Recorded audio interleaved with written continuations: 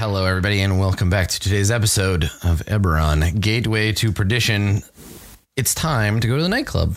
Let's check it out. So I think rather than like walk you there or you take the train or whatever, you show up in style because you're traveling with Delilah DeCanneth, and I would expect no less. So what do you think? Do you walk up?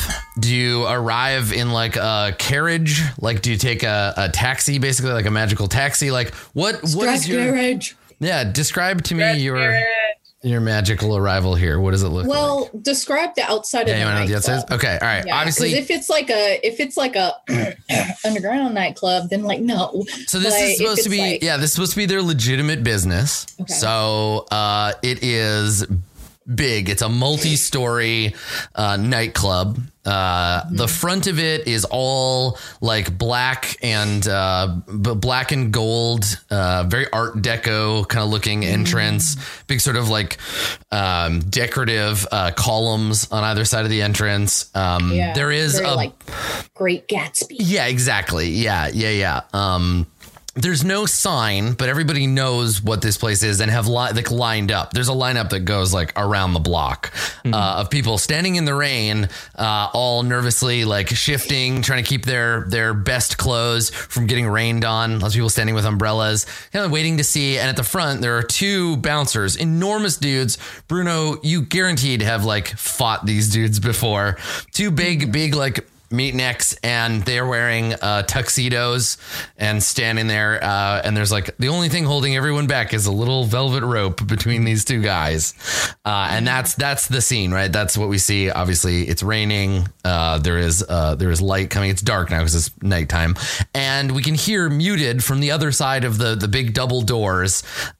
We can hear the sounds of a jazz band playing inside, so we can hear maybe the sound of trumpet and drums and a stand-up bass, but it's all muted. It's all high pass filtered.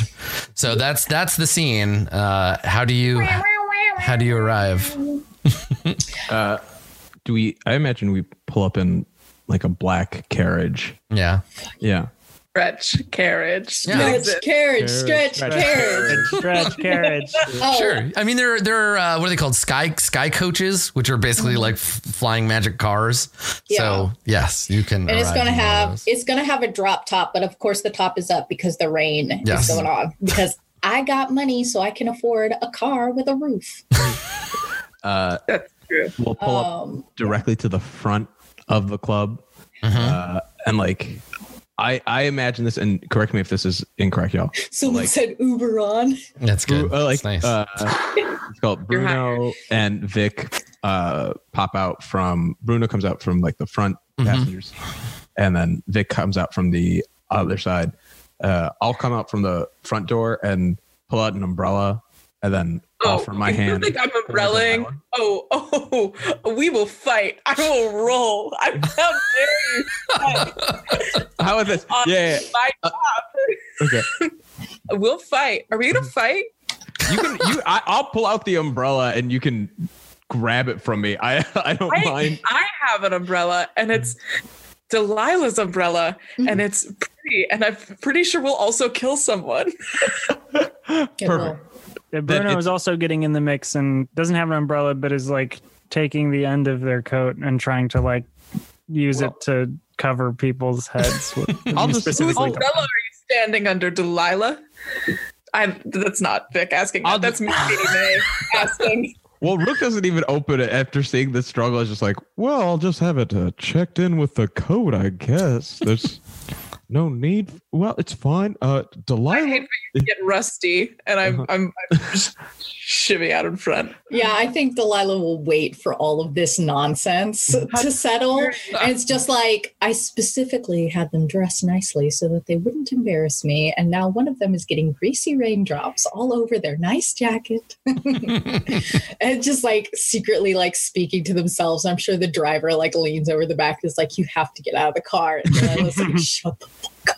The driver I'm having a crisis. So the driver is a warforged, but he's wearing like a chauffeur's like jacket and cap, and he's very well trained, and so does not respond unless spoken to directly, and is very good at making it seem like whatever is going on in the Sky Coach, they are just oblivious to it. So. Yeah, I think if they had turned around, they would see the brief moment of panic on Delilah's face before they.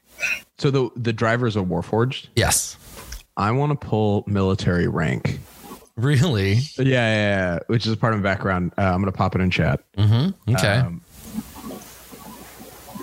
You have military rank from your career as a soldier. Soldiers loyal to a foreign military organization still recognize your authority and influence, and they defer to you. It's so cool too, because it's like there's this weird, and we talked a little bit about this in the first one. There's this weird kind of like shared trauma in that all modern warforged were soldiers of some degree or another, and you being able to have this sort of shared like I see you, like I remember, and I think part of this is like where the world is built of like. There's a level of community outside of the war. Like if a warforged needs something investigated, they would reach out to me and I would probably do it pro bono. Yeah, right. Same way, like how we needed a car, we were able to get one. And in the same way, I would imagine that when necessary. Oh, so is that why like this, you called in a favor and this guy, this former like sergeant is like, whatever you need, lieutenant, and like came to get you. Absolutely. Yeah. And I think in that reason, like they will be here if we need a quick way out. Right. Yeah. Okay. All right, cool. So he pulls into the underground parking garage and it won't be important until later in the movie. Okay. All right. Yeah. So he tells you, I'll be right outside if you need anything. And he only says that when you're the only one left in the coach, like everyone else gets out and then he speaks. And he says to you, he's like, I'll wait out here. If you need anything, I'll keep an eye on the entrance. Thank you, Sergeant. Cool. Okay. So he pulls the Sky Coach off to the side and waits. So yeah, you imagine when we think about this place and the way it's built. Yeah. Imagine like Great Gatsby, imagine like Art Deco, imagine like Rockefeller, right? Like that kind of like big, like carvings of big, like winged figures holding torches and this kind of like the future is bright and industry and monorails. Imagine kind of like Rapture from BioShock. With less Ayn Rand, but not that much less. And and it's all that very sweeping and large. And I think probably Delilah, what was this building before it was a nightclub? What do you remember this? Because you know this neighborhood. What was this building before you went to jail? I think before Delilah went to jail, this was an apartment complex. And a lot of this area has started to see like some gentrification as the city expands. Yeah. And so this was an apartment complex where they knocked out the floors to have like a few what do you call them? Penthouses. Yeah. With open balconies on the insides. There's like an enormous, I want to say, and you can correct me, but like, because they've like put balconies in the middle and this was a very tall apartment, they've put like a fountain that shoots like straight up to almost the top floor just to like show off that. Yeah. There's like water features that have been added, that kind of thing. Yeah. There's like a lot of crystalline, like chandelier nonsense. Yeah. Yeah, absolutely. I wanted to give it like baby motifs, and then I was like, that's idiotic. I don't think. Yeah, I mean it's called the polished pram because that's what the baby wanted to call it. But the motif, like the actual internal stuff, they hired someone else. The architect would not allow that. They did the polished pram for branding. Yeah, a baby on the fountain. You know those fountains. Yeah, like a cherub. Cherubs are a common theme. Yeah, I like that. I call them fountain babies. Both are valid. Fountain babies, aka cherubs. Are they, Katie May? Winged fountain babies. Yeah. Oh, yeah. And so the features are all like cherubs' faces that are like spouting water off of the balconies and stuff. Yeah, I like it. Yeah. Yeah. That's cool. Okay. Cool. All right. So when you pull up, you are confronted, of course, with the front doors and the two tough-looking bodyguards that stand on either side of said door. So what do? Do you just like walk up and try to walk past them, or? Yeah. Do you want to try and intimidate them? I think that we'll start with just walking past them. And then just go from there. Okay. So as you walk up, there are the two guards, one on either side, and there's a carpet that leads up to the door. The door is closed, and there is a rope in front of it. You could theoretically just step over it, but that's a different flex than making them grab the rope. Right. Delilah will wait outside of the rope with a bored expression. Okay. Yeah. So you just walk up and let's get a persuasion or intimidation roll, Delilah, whichever you think is more appropriate here. Neither one of these will do well. I have a 12 charisma. Okay. You can have advantage because you're with your posse. Persuasion. And intimidation. So I get +1. I'll do persuasion. And if it doesn't work, Vic can just try to talk them into it. I'll step in if this goes poorly. Or we'll shoot them. Whatever. Oh, man. Why did I click that? I didn't mean to. Sorry. I clicked a different thing. Oh, no. That would have been so bad if you didn't have advantage. So, oh my goodness. So this is the regular roll. Roller coaster of emotion. Yeah, the regular roll was a 1 and the advantage roll was a 20. So yeah, it works perfectly because of your previous work, because you've got your goons with you here. The guards, they look at each other and you see, I think maybe Vic is the one that notices this. They expected you. They're like, Of course you're here. Like, we were waiting for you, Mr. Kenneth, please. They don't say any of that, but one of them reaches up before you even have a chance to look bored. As you walk out, one of them reaches up, grabs the brass end of the rope, clicks the hook and opens it. The other opens the door for you and allows you inside. So feel free to head into the vestibule. I have a map of the whole club here, so you can go in and check it out. Yeah, I like to think that like the reason that it was a nat 20 is because Delilah choreographed their walks in. So in spite of like the scramble that they did, as soon as they like put their hand on the rope, Delilah with their fingers, and then there was some like fall in line, like a V formation of geese. Yeah. I said it's left, right, left, pivot, turn, sneer. More disdain. Come on. More disdain. So with the two front doors being pulled open by this bouncer, you can now see into the vestibule. There are some columns. You can hear immediately the unmistakable sound, Rook, you recognize, of the Bixkay Hill Band. You recognize the swinging drums of Bixkay Hill himself. There's a saxophone solo going on. They're warming up the crowd for the big vocal number later. Yeah. You hear that. You can smell cigar smoke. You hear the sounds of glasses clinking and people talking, and the whole place just reeks of class. So as you walk in, you see there's a woman sitting at the desk. She's wearing a sequined gown and has her like makeup on, and there's a little like a coat check room over here, and I think over in the corner of this room, you see there's a big, I guess it'd be like a magi technological, like a cigarette machine, but magic, and so it's glowing with a faint light as you come in, and the woman smiles and says to whoever the first person through the door is, "Take your coat." Bruno will be going through and just shake their head no. Okay. Yeah, you're like, I'm fine. It's like, walk in. All right. Yeah. Okay.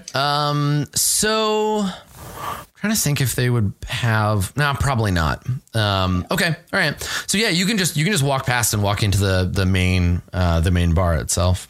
Yeah. I'll offer up my trench. Yeah. Okay. Yeah. All right. Yeah. I offer my coat as well, but I really like. I offer up my trench. Delilah has like a big fur shrug over this like waistcoat and white silk like ruffle neck nonsense. I'm so in love. And drops the shrug to their inner elbows and looks at the coat girl and says, "No need to put your grubby hands on it. We won't be long." Okay. Does and one just of your breezes past. does Vic take the, because you don't even finish undressing it yourself, right? You just let it fall and you're like, somebody take this off of me. Yeah. Oh, yeah, I'm on it. I'm there. Don't let this coat hit the ground today. Okay. Die first. So Vic, as you're giving the coat to the coat check girl, she says to you, 'cause she wouldn't say this to Delilah directly. She's like, "Oh my God, is that Delilah DeCannith?" Oh, you certainly bet it is. And she says, "Oh, she's even more glamorous than I thought. Prison hasn't aged her a day." No. And you know what? She's more radiant than ever. You'll see. And she looks at her with these big glassy eyes, and she's just like, "By golly, what a dame." And she watches you like discard your coat and walk into the place, I assume. They're going to rule this town in just a short amount of time. That's when I just turned into weird henchman. That's when yes, she's glory. Good. Yes. Jazz version of Billie Eilish's "You Should See Me in a Crown" starts playing. Yeah. Post on a jukebox, so you just pay them an inordinate amount of money. Yeah, we were doing, you got to know that if this was a TV show, we would do that awful thing that HBO does on every single show where it's like, here it's like the swing jazz version, the instrumental swing jazz version of a Wu-Tang song. You recognize this, right? How about some Nine Inch Nails? This, right? You wanted this. You haven't seen Westworld recently, clearly. Yeah, clearly. Yep. That drove me, that moment in Westworld drove me crazy because I didn't realize right away. And then I was like, wait a second. Yeah. I know this song. Yep. Okay. All right. So you hand off your stuff to the coat check girl. Vic, can you make, actually, who's the last one into the bar? Because I assume, Vic, you hand off the coat and then follow Delilah pretty closely, right? Yeah. So who's the last person to leave the like vestibule for the bar? Who's the last one out? I think it's me, because Is it you, Rook? I still have my trench coat. Okay. Yeah. So she takes it from you as the other three enter the into the bar, and as you go to leave, you notice she doesn't go back to the coat check room. She doesn't go this way. She goes through this door instead. And on the door, all it says is employees only. You just notice her go through that door there. Well, okay. I like double back up and, well, actually, I'm gonna peel off.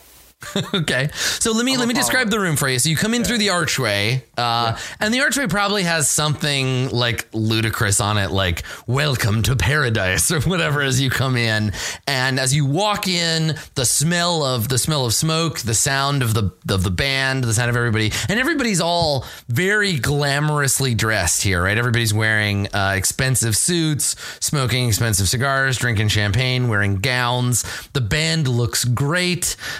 Bix is, and I think you would know Bix Cahill from the war. Bix is a Warforged percussionist, and he came back and he started this jazz combo. That's how he's on the 2s and 4s like magic. Exactly. He's like some kind of drum machine. And so you see him at the back, and he's just playing like a casual, kind of like a swing beat.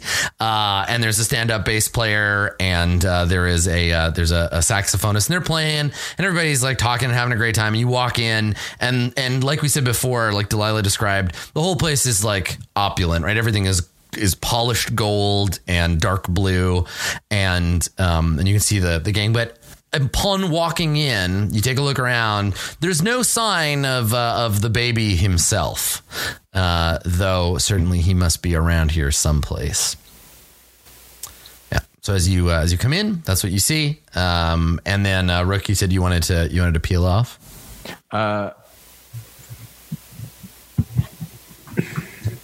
It's tough because I think seeing an employees only room and being an investigative unit would be something that like order would dictate him to follow through on. It's like gather intel and then double back. but also Big Scahill is playing. And so this is a like true moment of conflict between war programming and life passion. And ultimately, in the moment of indecision of however long it takes, they realize that they have let like prime opportunity of both enjoyment to pass. Yeah. And just like slowly walks into the like actual area. Right. So like you hover in that space of indecision and it sort of sours both options. Absolutely. Yeah. Okay. So yeah. And then double back and whoever that lady is with the crush on Delilah, they know we're here now. They knew we were here the whole time. When they opened the little rope, they knew. How quickly they come running is what I'm interested in. But they don't know that I'm here yet, right? Like then they can't tell it's me. I'm doing a good job, right? You are doing the best job. Crushing it. You notice I was trying not to speak in front of people, you know, because like it was really good. Yeah. You not talking was very good. Succeeded. More D&D games need these conversations. Like you finish a fight and then everybody just spends 20 minutes reaffirming each other. Like, you did really good. That magic missile was awesome. Thank you. So my party actually does that. It sucks. There's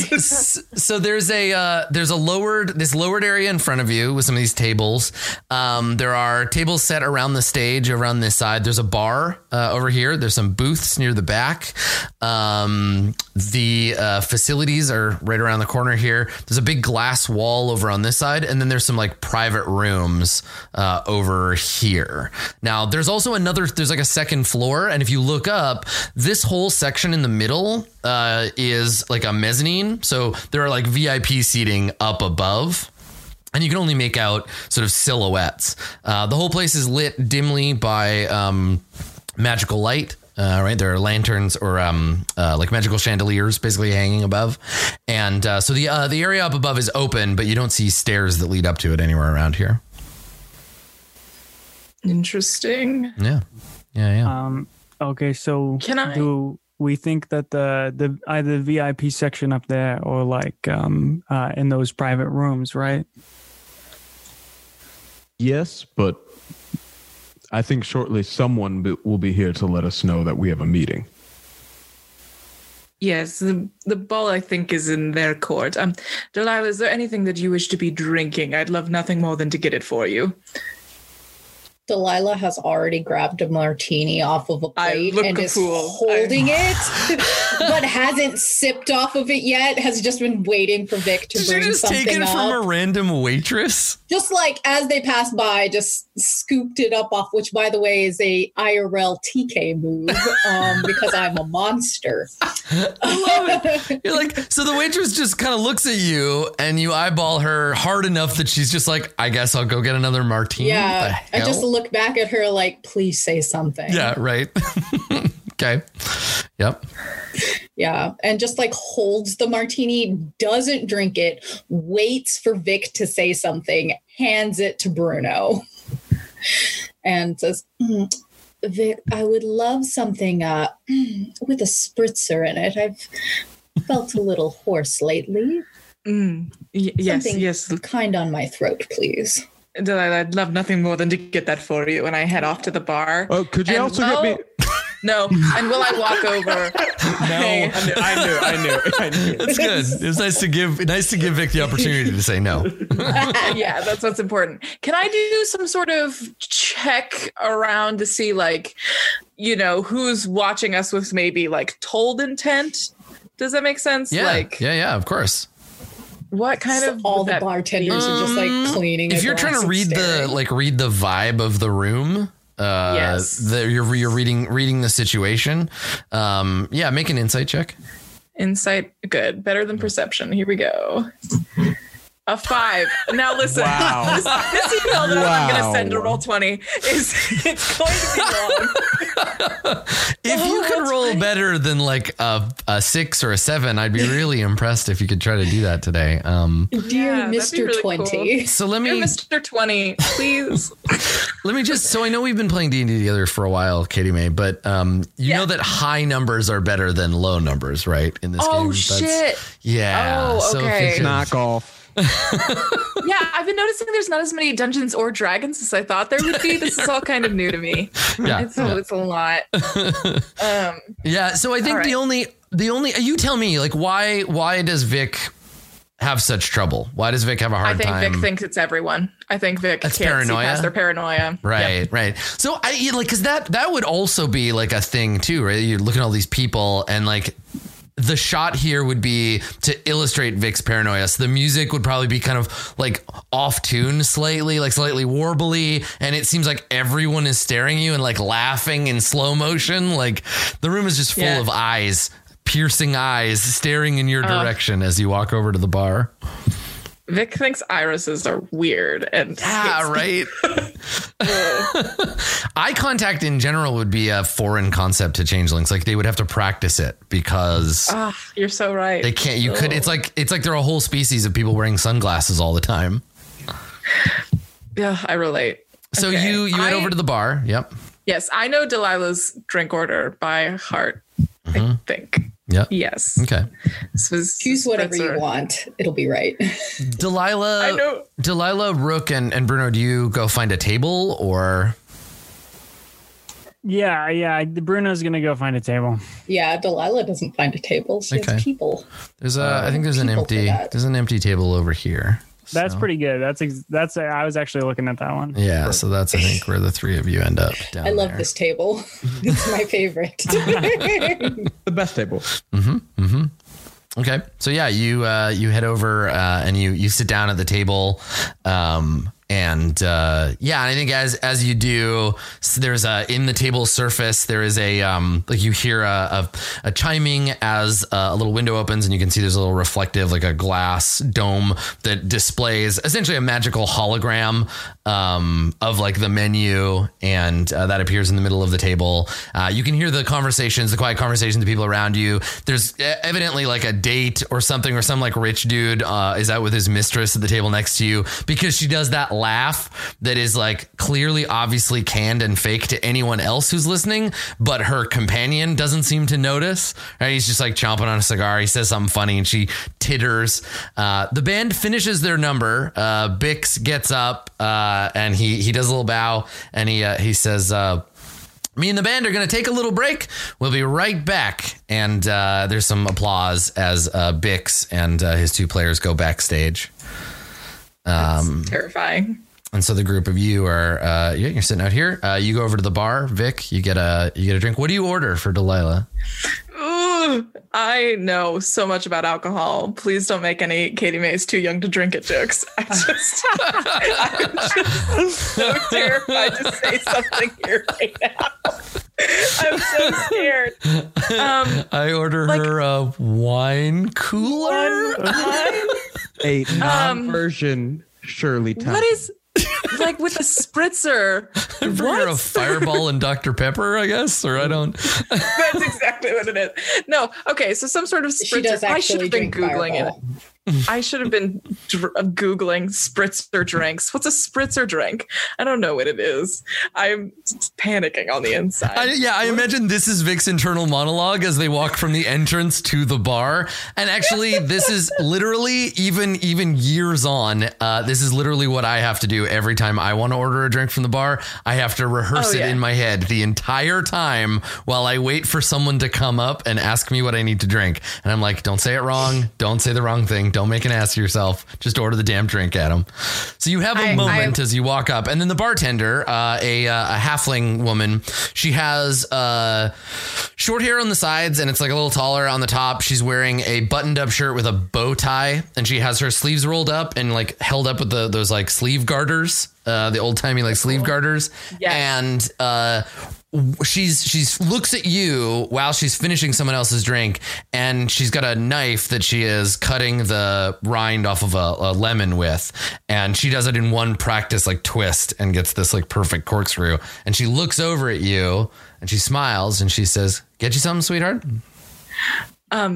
Yes. Well, TK has just sent me a fireball cocktail recipe, so I guess we're gonna go with that. Mm-hmm. You just messaged it to me. I now have to pull it up.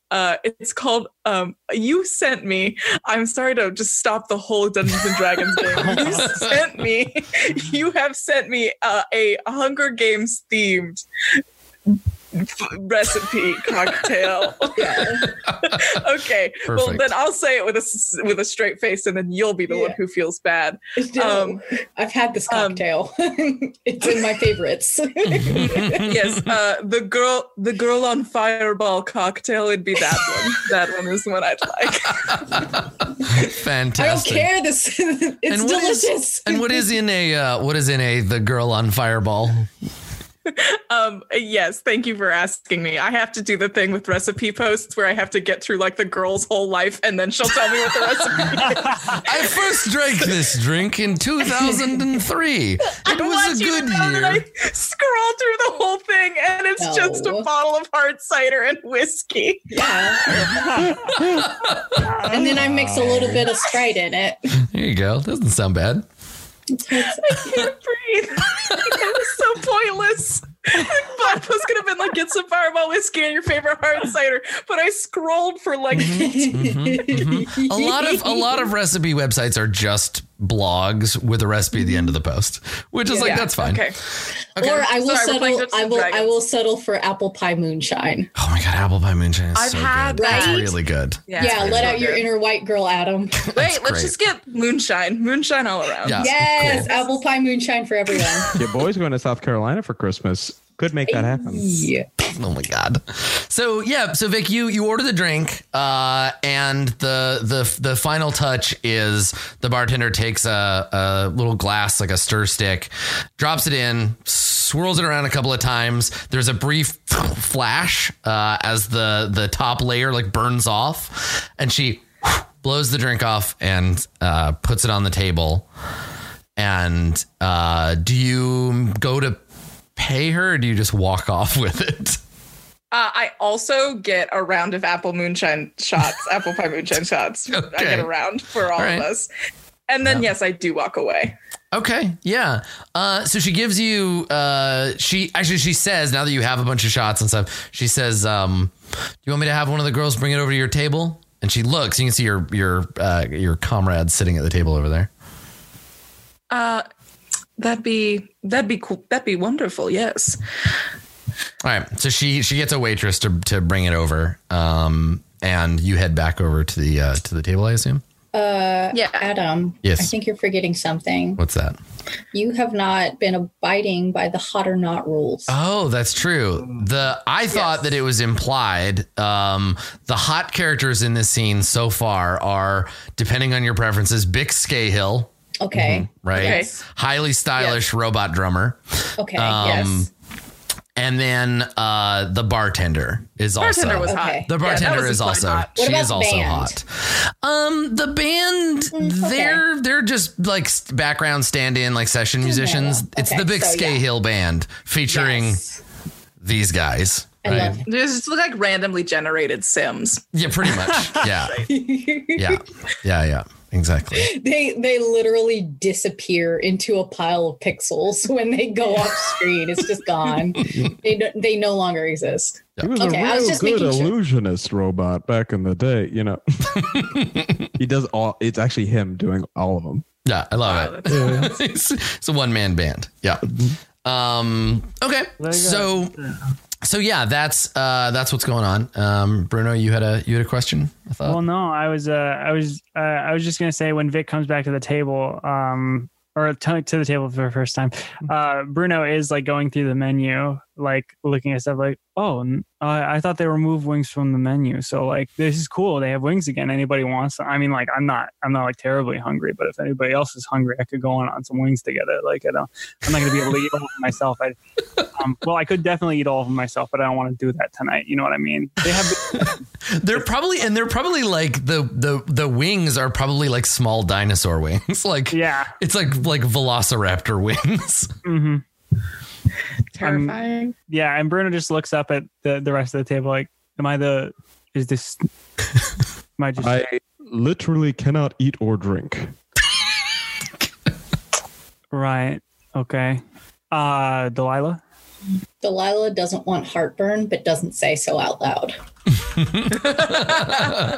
Yeah. Okay. All right. Yeah. Delilah just looks disdainfully at the menu and continues scoping out for the baby. Can I does a scope for the baby?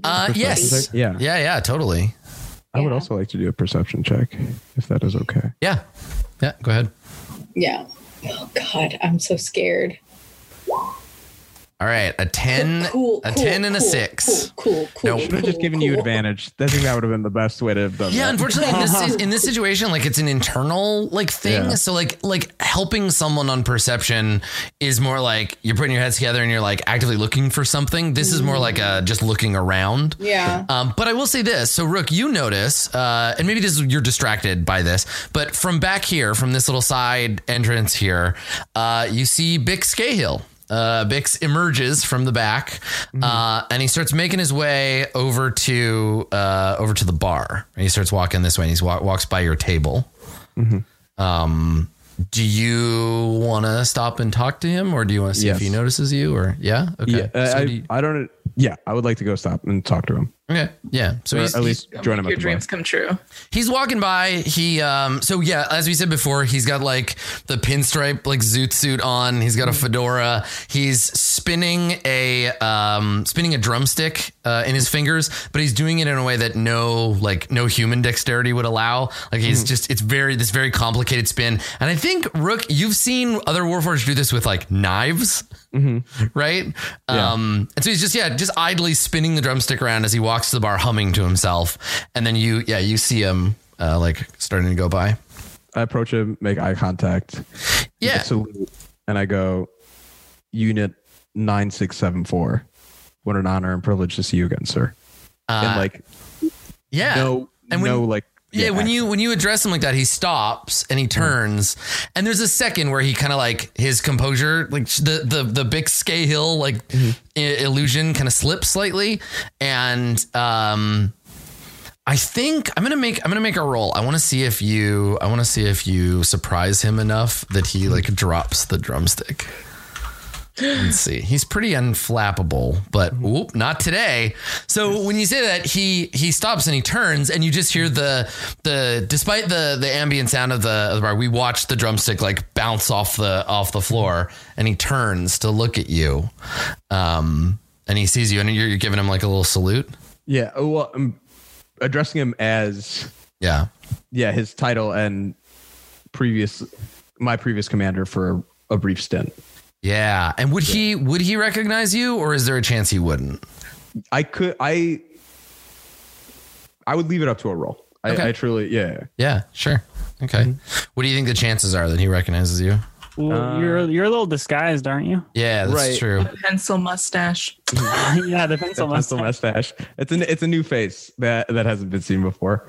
I would say, I think unless I introduce myself as, I don't even think he would recognize, potentially could recognize my unit number, but offer like investigation unit 1138X as like for a moment if he doesn't remember. Yeah. All right. I'm gonna roll just to see. Okay.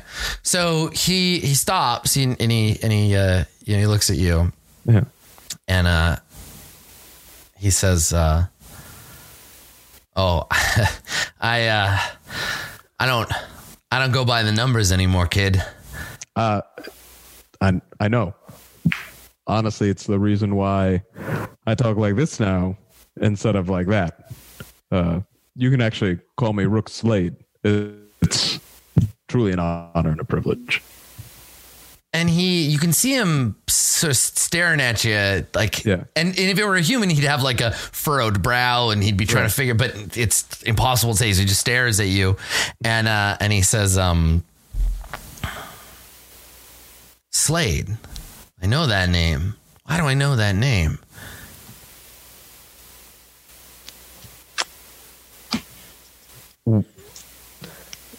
Been around, purchased a couple of your records, maybe in mass. Saw a lot of your shows. And to be honest, when you say that, you see his body language change, right? Yeah. Where he puts on the Bix costume more fully again, and it's like, oh, you're a fan. I have context now. Right. And he says, shucks. Well, if I had known I was addressing such a big fan, well, that's different. And he claps you on the shoulder, and he says, well, I'm glad to have you out at the show. Yeah. What a venue, huh? It's looks gorgeous. What a rootin' place. Sharing the stage with such legends, and of course you're one of them. And he says, coming from just about anybody, I'd assume you were trying to flatter me, but I know you're a real fan, Slade. So, and he looks around, and he sees the discarded, the dropped drumstick, and he crouches down, he picks it up, and he says, he holds it out. I try to get there before him to offer it to him first. Yeah. So he picks it up, and he holds it out to you, and he says, why don't you hang on to this? Oh. If Rook could cry. The tears of a machine. The tears of a machine. Like, I know you have more. Thank you. And he looks past you, and he sees Delilah, and he says, those your friends over there, Slade? Yes, sir. Look like a bunch of movers and shakers. Why didn't you introduce me? And he just starts walking like past you already towards the table. Absolutely. That's terrifying. Immediately behind him and try to rush up in front and go, Cats, this is the one, the only, the Bic Scahill. And he puts his hands up like, whoa, okay. You're making me seem like a bigger deal than I am. But it's false modesty, right? He's just like, right. It's true. Like I am. But like, well, also for Rook, like Bic is the reason why they don't have as mad at like PTSD and everything from the war. Like truly like the idea of finding this outlet through like numbers turning into music in the way of like, that's like, it's the way it's being processed for, I think, at least for Rook, when they listen to it and like giving them purpose outside of it. So like, pure fan. Yeah. They're a role model, right? Yeah. Absolutely. Okay. So, it seems that Bix is mostly interested in meeting Delilah. Vic, do you get in the way as he walks up? Not, I look to Delilah for like, do you want to deal with this interaction? Delilah does not. The thing with Delilah is that Delilah is House Cannith.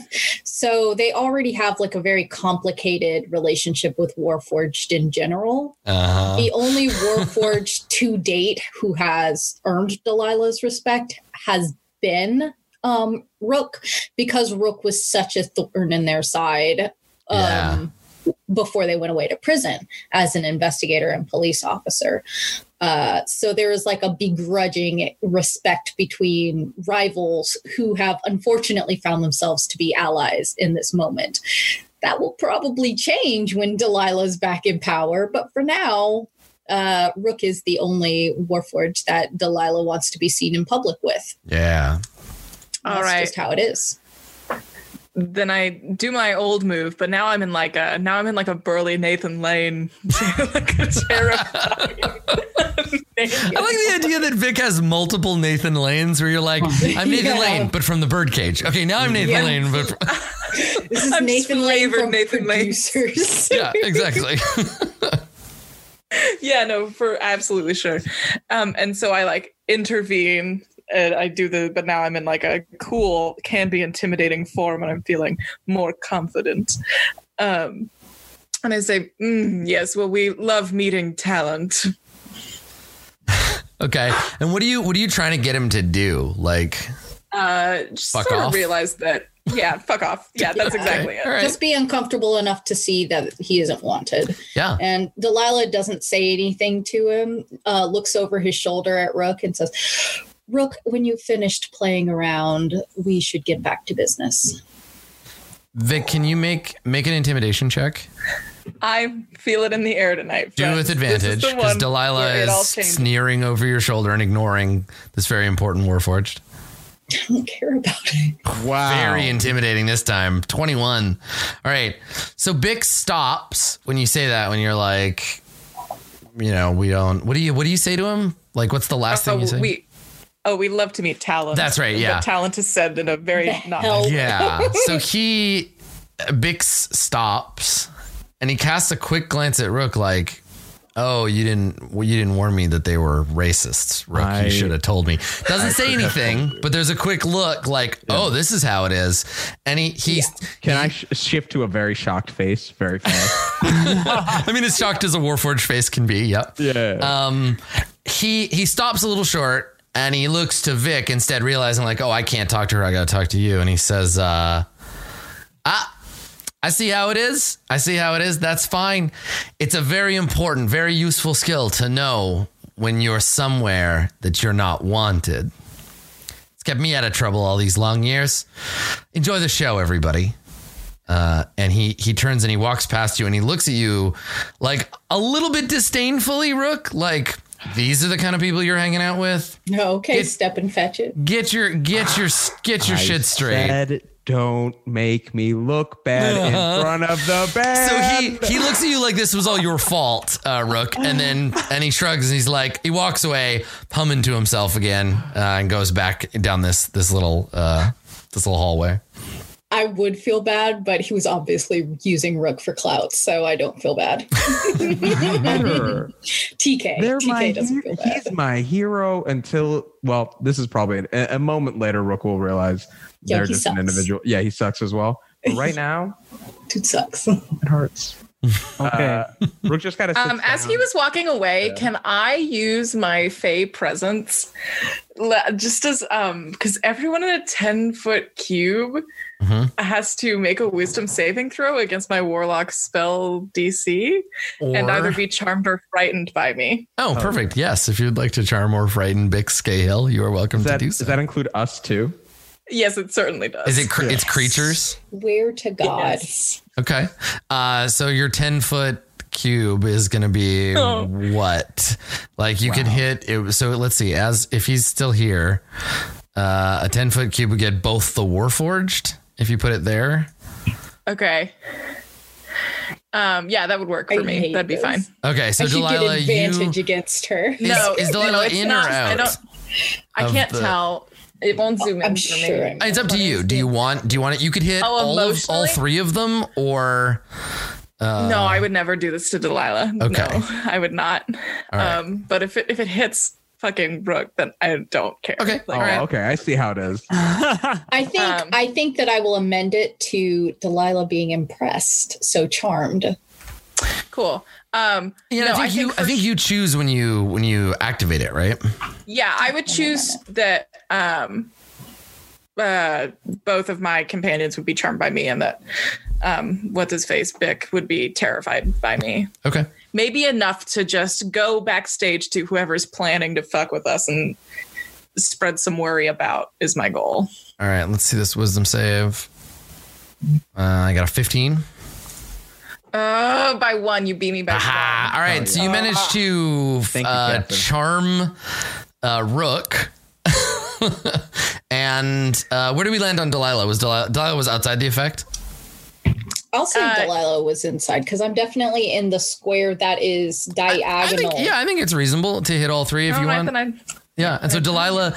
So this is the thing: is that Vic is a powerful warlock, right? We forget that, but they have like deep magical power, and now Rook and Delilah both feel it.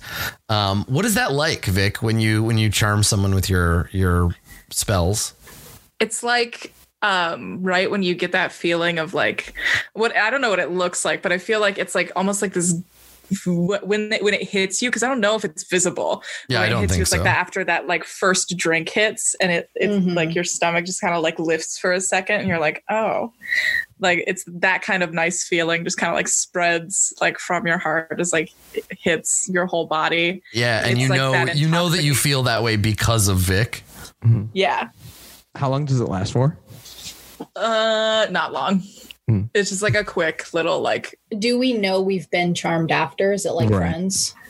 It's actually not. Yeah. Nice. It just lasts for like one of my turns. So for 10 seconds, you think I'm. Yeah, I think Delilah will set down their glass with their girl on fireball and kind of push it across the table, and the mix is off. And that's all. That's all they'll say, though they are very impressed by Vic right now. Rook picks up the drumstick, starts walking over to Vic, and like within the 10 seconds start to hand it to, and then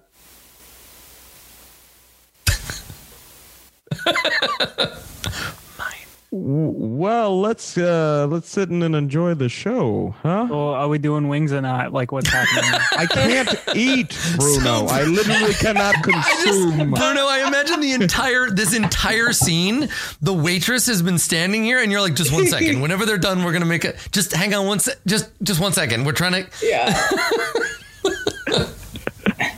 Yeah, perfect. Oh my God! Yes, I will. I will eat a wing.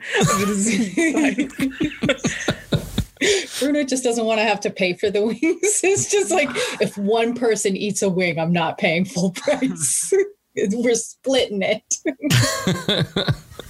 Yep. So yeah, if you just like hang out at the table and wait, Bix Cahill and his big band, they come back out on stage, and they play some more. And I think probably at this point they're like joined on stage by a vocalist. There is a young woman dressed up like Jessica Rabbit who comes out and does a very, very sultry jazz number.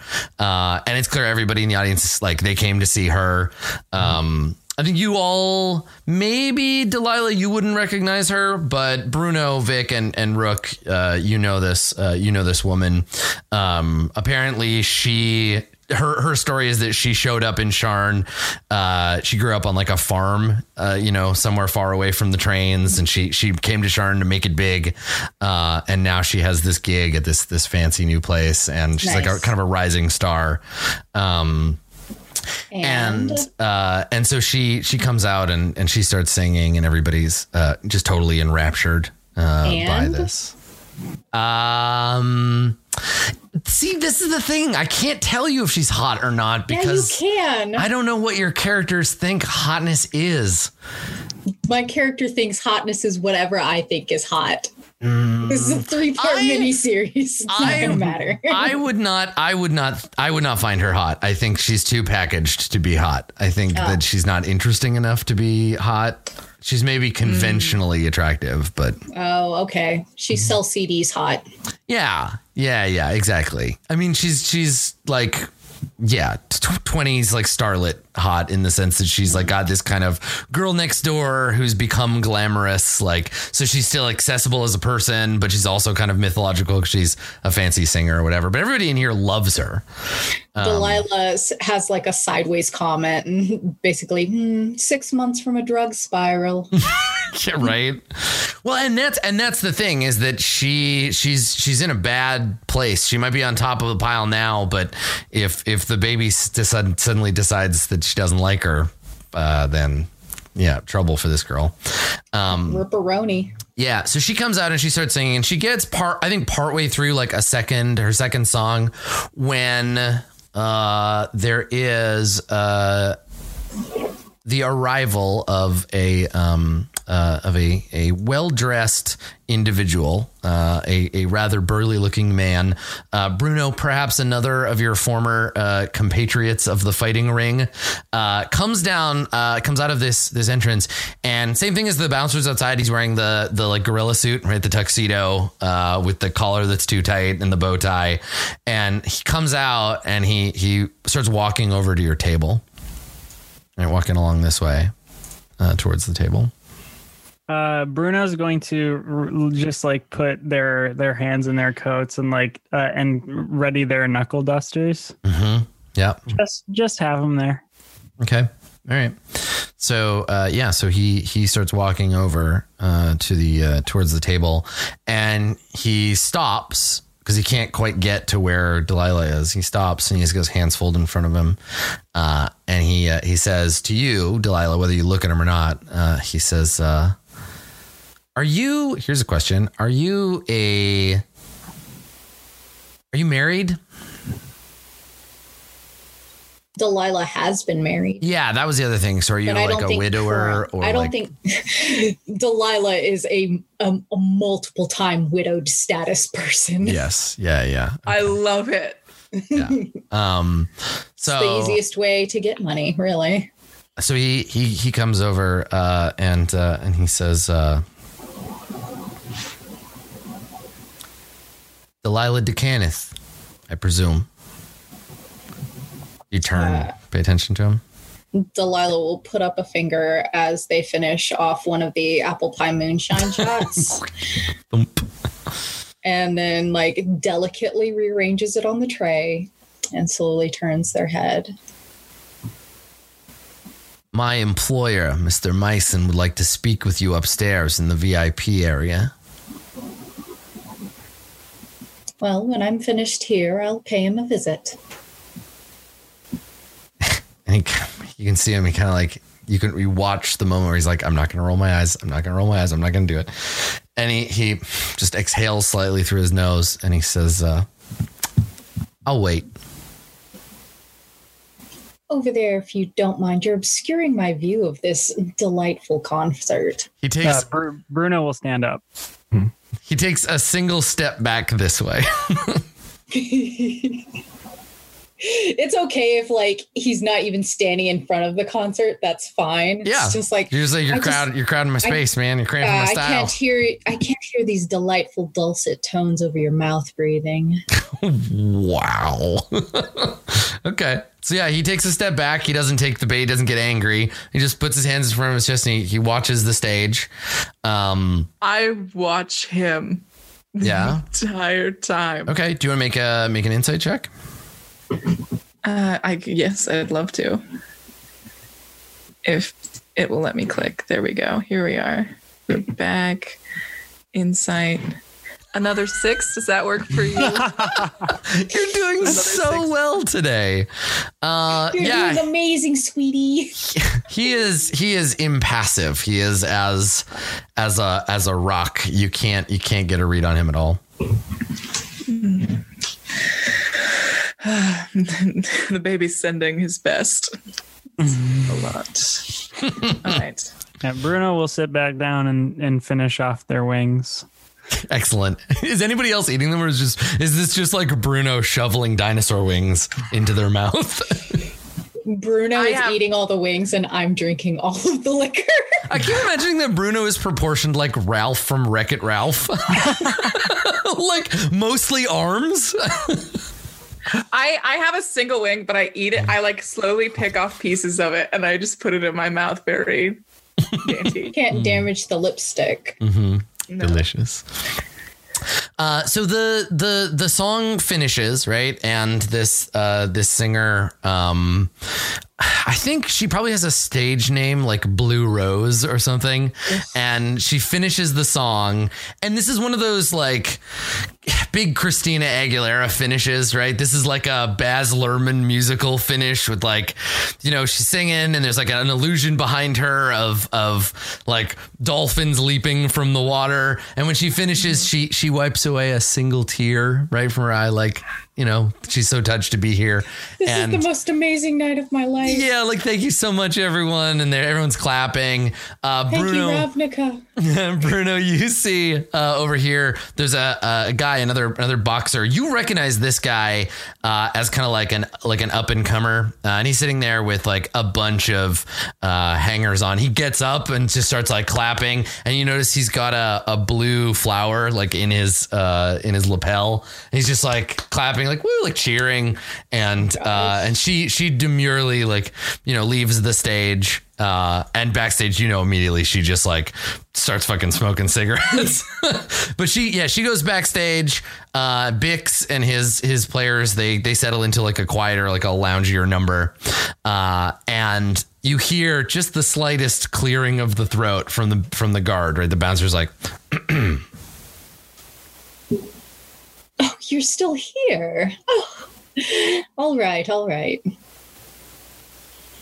Delilah will leisurely get away from the Are table. you signaling to any of us that you want us to come or that you want us to stay behind? I assumed we were all following. Yeah, we're all coming. Oh, I'd wait. I would wait until the signal. So Delilah, you get up and he gestures, right? Like, right this way, please. But then if anybody else also gets up from the Brooke table. gets up. Okay. Yeah, Delilah will like notice that there's some space between them and the rest of the group, and then again. Then I'm up. The guard puts a meaty hand up and he says, I'm sorry, this invitation was extended only to Delilah. The rest of you have a seat. Enjoy the show. I'll have some drinks sent around. And he looks over at the bartender like, drink these folks up. That's so kind. We'll have them in the office. Thank you. So you want to try to pressure him into letting you bring your friends upstairs? What are you going to do? You going to throw me out? I want Okay. I would love to do an intimidation or assist in someone's intimidation roll. Well, I'm gonna cast Friends. Yeah. Yes. I'm gonna do that, and I cast Friends, and I say, well, so I don't before you cast your spell, what components does this spell have? a small amount of makeup applied to the face as the spell is cast. Is it verbal, somatic, and material components? It's just somatic and material. So you don't have to say anything. You just move your hands. Okay. So he won't notice if you cast it then, I don't think. Yeah. And I think I'm straight up copying Delilah, and I think it is lipstick. It's just like the quickest. That's great. That's perfect. Yeah. I think Delilah taught me this. Okay. So does he get a saving throw against friends? I just get advantage, which I need. So it gives you advantage on persuasion rolls. And okay. So what do you cast the spell, you reapply your lipstick, and then you say, I don't think it's very reasonable that you'd expect Delilah, the decandidate, to go anywhere without a proper entourage. Excellent. Okay. So go ahead and make that roll with advantage. All right, here we go. Try to roll differently roll differently than yourself and roll more like someone who rolls better. Yeah, I'll think about Adam last time. Roll like Carlos whenever Carlos is in disguise. Oh yeah, whenever Carlos is somebody else's boyfriend. Well, 21. Hi, you did it! Nice. You rolled like Carlos. I rolled like Carlos. Winner For the win. Excellent. Nicely done. Okay. So yeah, you ensorcellate this guy, and he looks at the table and he says, well, I'm going to make an intimidation check on behalf of his boss in absentia. Okay. It was quite intimidating. And let's see who he is more intimidated by. Beat a 21, you dumb baby. You got a 27. You should not mock me. Katie May. Oh, come on. Katie May.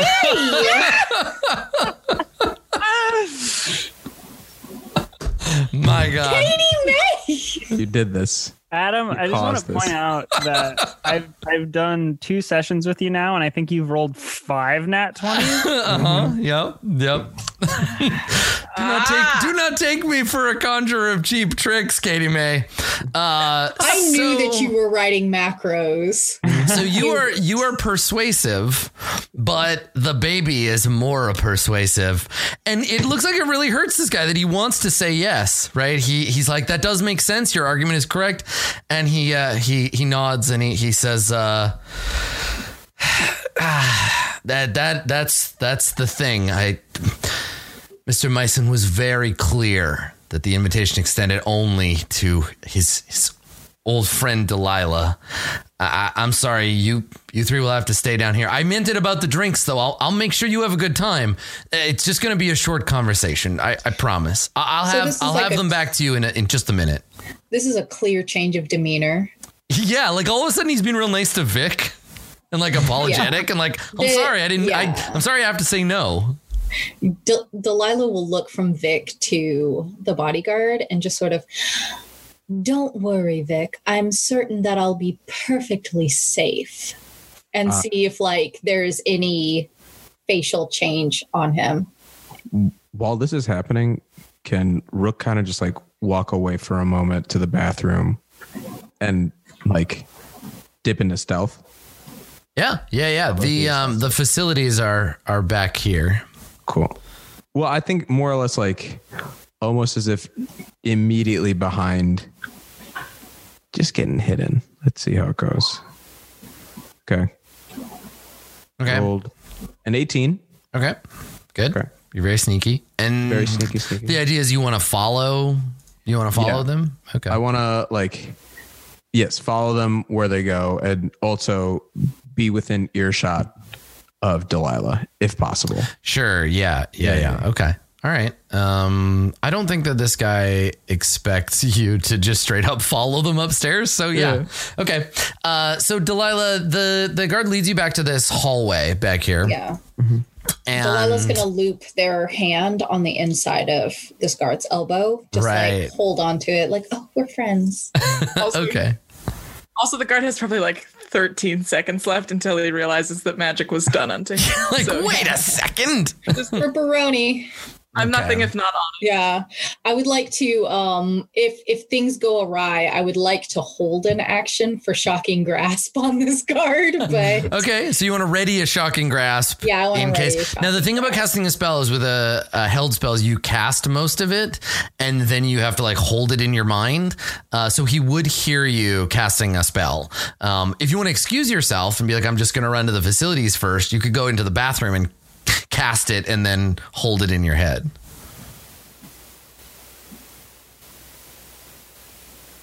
Nope. Okay. So you're just like, nope, we'll go with him. And so, all right. So if you do want to cast something, it will require that you roll initiative to like beat him to the punch. Yeah. Okay. If I, so when they cast it, they will, do it to the tune of whatever Blue Rose was singing, sort of like surreptitiously, but they'll cast it there. That's fine. And then hold on to like as a trigger. Because I think Delilah is more interested in intimidating this clown. Yeah. All right. So as you walk down the hall, these two doors, just for future reference, the door on the north has a sign on it that says talent only. This door on this side, I'm actually going to open it slightly because it's been propped open. And I'll just open it there. So that door, as you walk by, it's propped open slightly. There's like a little wooden crate like stuck in it so it doesn't close on its own. As you walk by, you can feel a cool breeze from outside. You can hear rain and you can smell lingering like cigarette smoke in the air as you walk by that door. And then there's a set of stairs that lead up to a little landing, and then stairs that go up to the second floor, which he escorts you to through this hallway. So let me take you upstairs, Delilah. So the two of you head up the stairs, and you arrive in a hallway. Yeah, up here. I'll click for everybody else. It'll just be dark up here, but Delilah, you can see. So this is a long hall, and this hallway has a bunch of doors on the right, which are all closed. And on the left, as you walk by, there are framed pictures of various celebrities. There are pictures of, and some of them are like signed headshots. So you see like a bunch of those, but a few of them are more candid photos of what look like gangsters, basically partying with famous like singers and musicians. So you'll see like a bunch of people sitting around a table, kind of looking at the camera like, oh, you'd like, no, don't take a picture, like jokingly, and people drinking together and like people standing. And there's a photo of the old dilapidated, and I'm imagining like the Bradbury building in LA, the Bradbury building, the old dilapidated version of this building. And you can see a curmudgeonly looking, almost like spherical, like barrel shaped halfling, in a suit that's slightly too tight for him. And he's got a big pair of ceremonial scissors and he's cutting a ribbon. And there are some other, what look like politicians like around him. And so you see this lining the wall of the hall as you're escorted through it. Meanwhile, downstairs, what's going on? Are you going to follow them upstairs, Rook? Yeah. Yeah. Okay. All the way through it. All right. So I'll put you around. You're around this corner. I had to like be hiding within the stair now to like just peeking around. Yeah, exactly. Peeping around the corner. Yeah. Right. Okay. And then for Vic, so Vic and Bruno, you are still at the table. What are you going to do? Bruno's going to get up and go over to that person that had the blue flower. Yeah. Okay. The other guy, let's say he's over. Let me I'll put a new marker down for this guy. So he's over at this far table here. There you go. Yeah. So you want to walk over here? Okay. Yeah. Yeah. So he's now talking as you walk up. You can hear him talking to his friends about, and it's clear they've been here a while and they've been drinking a while because there's one of those ornate metal ice buckets, and there's like 2 empty champagne bottles in it, and there's champagne flutes all over the table. There's a cigar burning in an ashtray on the table, and as you walk over, he's telling one of the men that he's here with, he's like, I've seen Blue Rose perform here 17 nights in a row, and every time it gets me right here. And he like pokes at his chest. And do you want him to notice you walking over, or are you walking over like behind him, like out of his field of view? I'm kind of behind. I'm just like eavesdropping for a minute. But then I want to quickly like come up and like put my arm around this person.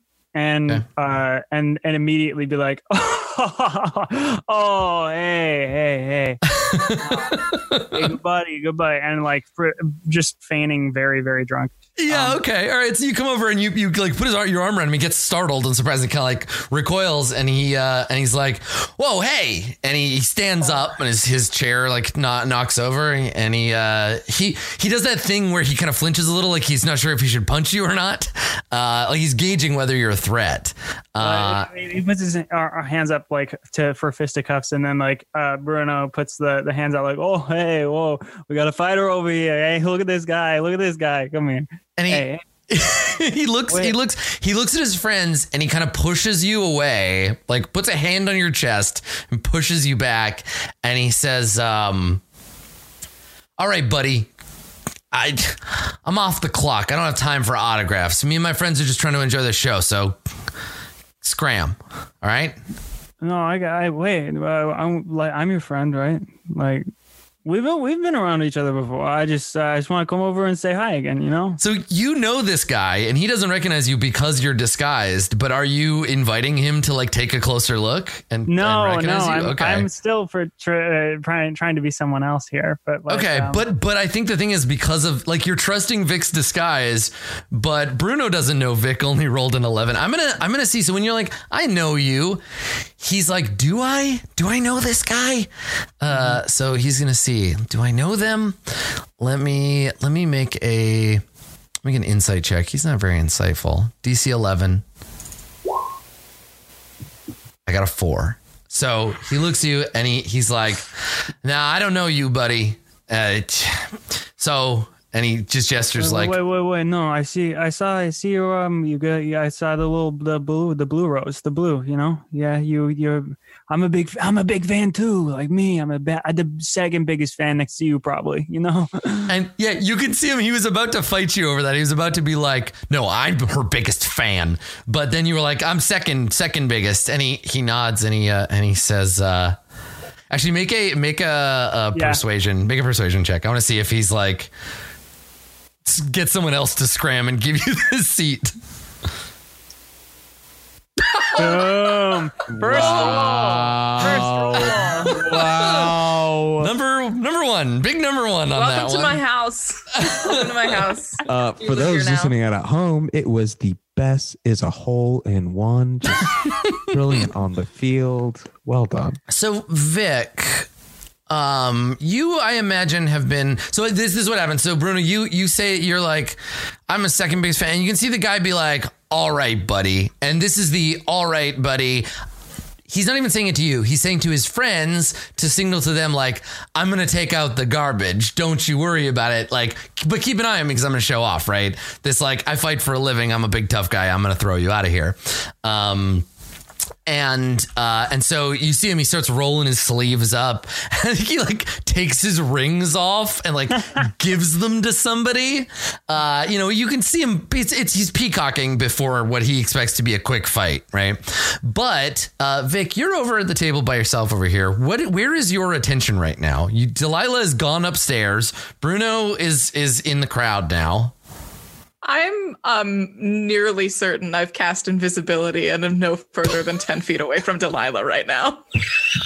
Okay, so where would you go to cast invisibility? Because again, this is the thing about spells with verbal components. Yeah. Somatic components are like waving your arms around. So like, that's the thing. Sometimes you could not notice them, but most of the time, like they're fairly obviously looking right at them. Verbal components are like speaking in a loud, clear voice. So people around would hear you casting a spell.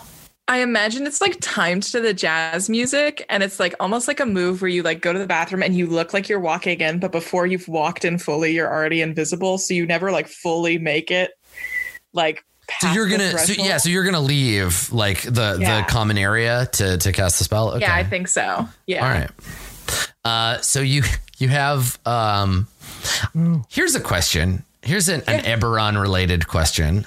Yeah, I have all the answers to those. Well, it's more like a question. It's like the questions that sometimes come up on JACE BELERON MUST DIE. No one has an answer for this, but I'm looking at the layout of this bar, right? And as you walk back towards what I assume are the bathrooms, because from what I can see of them, it's 6 5x5 cubes with a connecting like hallway. So I have to assume this is the bathroom. Now there are 2 of them, but given what we know about the universe of Eberron, do you think it's just 2 batches of gender neutral washrooms, or do you think they have like gendered and non-gendered as their differentiation between the 2, or like how do they split them? Because maybe species is more appropriate. Yeah, maybe that's. I think height, like because halflings probably use a different size toilet, right? It's a hot or not. So you actually walk up to the bathroom and it tells you if you're hot or not. 5s and 10s. Okay, right, good. That's much better. Or the hot people washrooms have like and the right. I assume if somebody has like a tail, then the not hot people washrooms are for doing gross things like peeing. The other ones are for doing drugs and having sex in. So no. Okay. You can ask Wizards of the Coast; they'll back that up. Okay, good. All right, so this is canon now. In Eberron, it's not a gender binary; it's a hot or not binary. Good. 5s and 10s. Yeah, 5s and 10s. Okay, all right. So you get back there, and like you said, if you just walk in, cast the spell, and then walk out before the door is finished swinging, no one will notice that you're invisible. So you leave. There's no one to hear you become invisible, and then you do, and you walk out, and now no one can see you. Hell yeah. However, upstairs, and I think this is the thing we'll need to maybe start this, but finish it next time. Upstairs, the thug in question realizes that they have been ensorcellated, right? Bamboozled. So you get a couple of steps ahead of him. You're maybe like here in the hallway, and you hear him mutter to himself, wait a second. What the hell? Do either of you do anything? Do either of you leap into action before he realizes, or do you give him a minute? Okay. I think Delilah has like experienced like Vic doing this bullshit before. Yeah. Delilah I'm sure Delilah will like look back over the shoulder and he has a face you haven't seen in a long time, but it is the face of a man who has just realized that he was enchanted. Bamboozled. Yeah, he's like, wait a second. JACE? That damn, and There's JACE. you can see him trying to like, he's still trying to figure out what to do about that. He's like, wait a second. Now that can't, what happened here? And he's like, there's a moment of confusion. Do you do anything, or do you wait and watch to see how he reacts? Delilah's going to keep walking with just the assumption that he will follow them.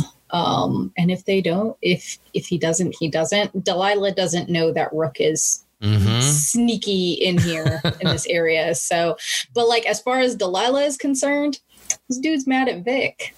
Yeah, sure. So whatever. Okay. I'm mad at Vic all the time, and I've managed to get over it.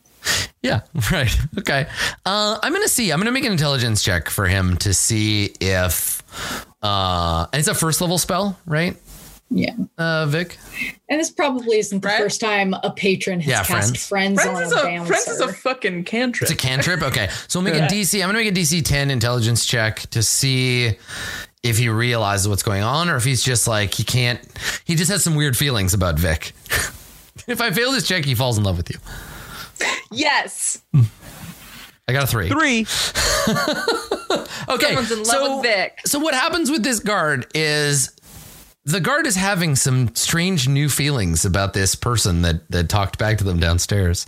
But instead of turning around immediately to go and confront Vic about it, they're like, no, I have to do work. And so Delilah, you cast a glance, you see a moment of confusion, and you see him just like, I think maybe he literally shakes his head like he gets a chill. And then he looks at you, and I assume you don't like let on that you notice, right? I mean, honestly, Delilah, I think would kind of let on, because it's like a very smug, like, yeah, like, are you okay? Like, are you all right? Like, this can't be the first time someone's cast friends on a bouncer. Like, yeah, right. Like, I guarantee that there are signs in this bar that say like, no spell casting. Yeah, like no charm spells, do not charm person the money. Bartender. Yeah, no illusory money accepted. Yeah, totally. Yeah. When you walk in, there's a scanner that if it detects any Warforged, there's a guy at the bar who's like, we don't serve your kind here. Rude. So, yeah, okay. So he shakes it off. He has some weird feelings about Vic now, which we can maybe never address. But eventually you come around the corner into like a waiting area. And in this area, you can see that on one side, there's a very nice like leather couch. There's some ferns. There's a table, and there's a set of double doors right here. And the bouncer walks towards it to go and open it, and he turns to you and he says, Mr. Myson is just right through here. Thank you, dear. Okay. And of course, hiding behind this fern over here, we have Rook. So Rook, you watch. If Delilah goes through that door, you might lose track of her. But I think that's where we stop for now, right? Is that downstairs Vic is invisible. Bruno is talking to this other boxer. Upstairs you have Rook hiding behind a fern, and Delilah is about to go into the, I was going to say like the lion's den, but it's a very small lion. The weasel's nest. Delilah is about to meet the baby face to face. And it seems like maybe all alone, unless Rook can get in there. So we'll find out how all that goes. And we'll find out that, and then we'll also figure out why the hell the group of you ended up on a train, more to the salient point, next time on Gateway to Perdition. That's our episode. Thank you for coming, everybody. Let's do some shout outs. And we'll call it an episode. Let's start down here with William. Please tell us, where can we find you and what are you up to? You can find me on Twitter and Instagram at kwilliamwhite. You can also find me on the Q Times Twitch and YouTube channel, Q Times, which is QUEUE Times. Like you're waiting in a queue. They do a lot of live streaming stuff. They just got a couple really exciting shows like on the roster, and the start of next year it's going to be popping. So check that stuff out. I GM Kids on Bikes. Long run continuous campaign. We're in our second season right now. We just recorded, I think, our 39th episode or something like that. So that's been really cool. I do that on Tuesday nights, but the VODs go up on the YouTube channel, so you can just check all the back catalog. It's in a playlist called Hijinks and Handlebars. Yeah. And then I also tonight am going to be on a Monster of the Week campaign. It's a continuous campaign as well, but we are in our last 2 episodes of the entire series. Oh, wow. Yeah, so it's a limited series kind of run thing. We've had 4 arcs so far. We're in the 5th and final one, and that's also with Q Times. So tonight at, I think, about 7:30 Pacific. So that's going to be super late for anybody who's not on the Pacific Coast. But thank God for VODs. Yes. Yeah, the VODs will also be going up on the Q Times main YouTube channel as well. But that's what I'm doing right now. And also, I think I mentioned a Kickstarter last time I was on here. That got funded. So very good. Awesome. I remember checking. I checked it right after the show, and I was like, "Ooh, they got some time to go." But I always forget Kickstarters always get a big jump at the end. So congratulations. Well, we were concerned about it. We did a full day, like 14-hour live stream to do like a final push, and we made up $9,000 in one day. So nice. And that pushed us over the edge. It was great. So look forward to that in the future. That's about all I got. Okay, thanks for having me. Excellent. That's great. Thank you. Katie May, why don't you go next? Okay. I'm Katie May. You can find me at Twitter at OKKatieMay. If you're interested in seeing me do some DM shenanigans, you should go and listen to Dungeons, Dice, and Everything Nice. It is an all-women 5e Dungeons and Dragons podcast done by some very funny people in Chicago. It's Randy. That's what I got to say about that. It's a lot. It's a lot, but it's a lot of fun. That's available wherever you listen. Plan to come to C2E2 next year if you're in the Chicago area. But besides that, I'm chilling for the rest of the year. Nice. So, yeah. Nice. That's a good way to play out the year. Excellently done. Cool. I'm saving TK and their fresh haircut for last. So Masood, please. Cat. Most important. Yeah. Also, just as soon as your cat gets directly in front of you, it's like, Azula, would you like to do a shout out here? Or? Well, I would love to talk about the social media profile and presence I'm building. Yeah, you can find me but no, you can find me online at Marudeboy, MHRUDEBOI, at both Twitter and Instagram. On Twitter, if you follow me, I will not follow you back, but I appreciate the follow and the content because I will most often engage with you if you leave some sort of way of me to engage with you. Yeah, you can keep up with me, what I'm doing through both of those. Right now, I'll be honest, like this is my one like sort of creative show right now. I'm been directing a lot through the directing program and like haven't been creating content on my own, and it's been kind of nice. And, like gestating, I realized it like for the past 3 years, I've been in a show that is either ended and a new one has immediately started, or I started another one during the there's been something continual. There's been a continual process, and right now it's like, oh, I have time to write. That's how that happens. That's where that comes from. But yeah, keep up with what's happening on Instagram and Twitter. That's about it. Fantastic. Thanks, Masood. And last but not least, looking fresh as hell, TK, please. It's me. It's TK, and I'm fresh as hell. Confirmed. Yeah, thanks. Yeah, follow me on the Twitters if you want spooky stories and dumb hair care tips, I guess. I write spooky stories. Read them on my website, tkjwrites.com. That's what it is. And then My Twitter is TK Joins the Fray. If you're wondering if I've gotten any more written on my novel, the answer is no. So I will be roasted daily by Ashley and Lisa, probably until I die, because they are brutal but loving.